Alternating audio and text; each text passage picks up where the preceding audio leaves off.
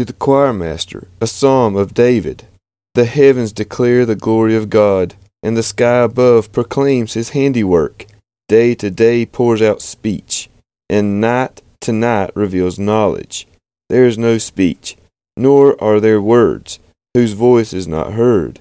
Their voice goes out through all the earth, and their words to the end of the world. In them he has set a tent for the sun, which comes out like a bridegroom leaving his chamber, and, like a strong man, runs its course with joy.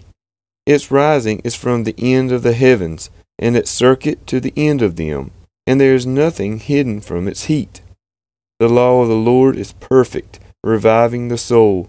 The testimony of the Lord is sure, making wise the simple. The precepts of the Lord are right, rejoicing the heart.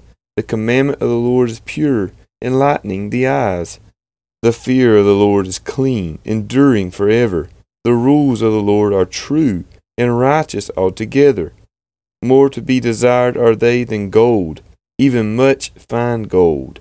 Sweeter also than honey, and drippings of the honeycomb. Moreover, by them is your servant warned. In keeping them there is great reward. Who can discern his errors? Declare me innocent from hidden faults.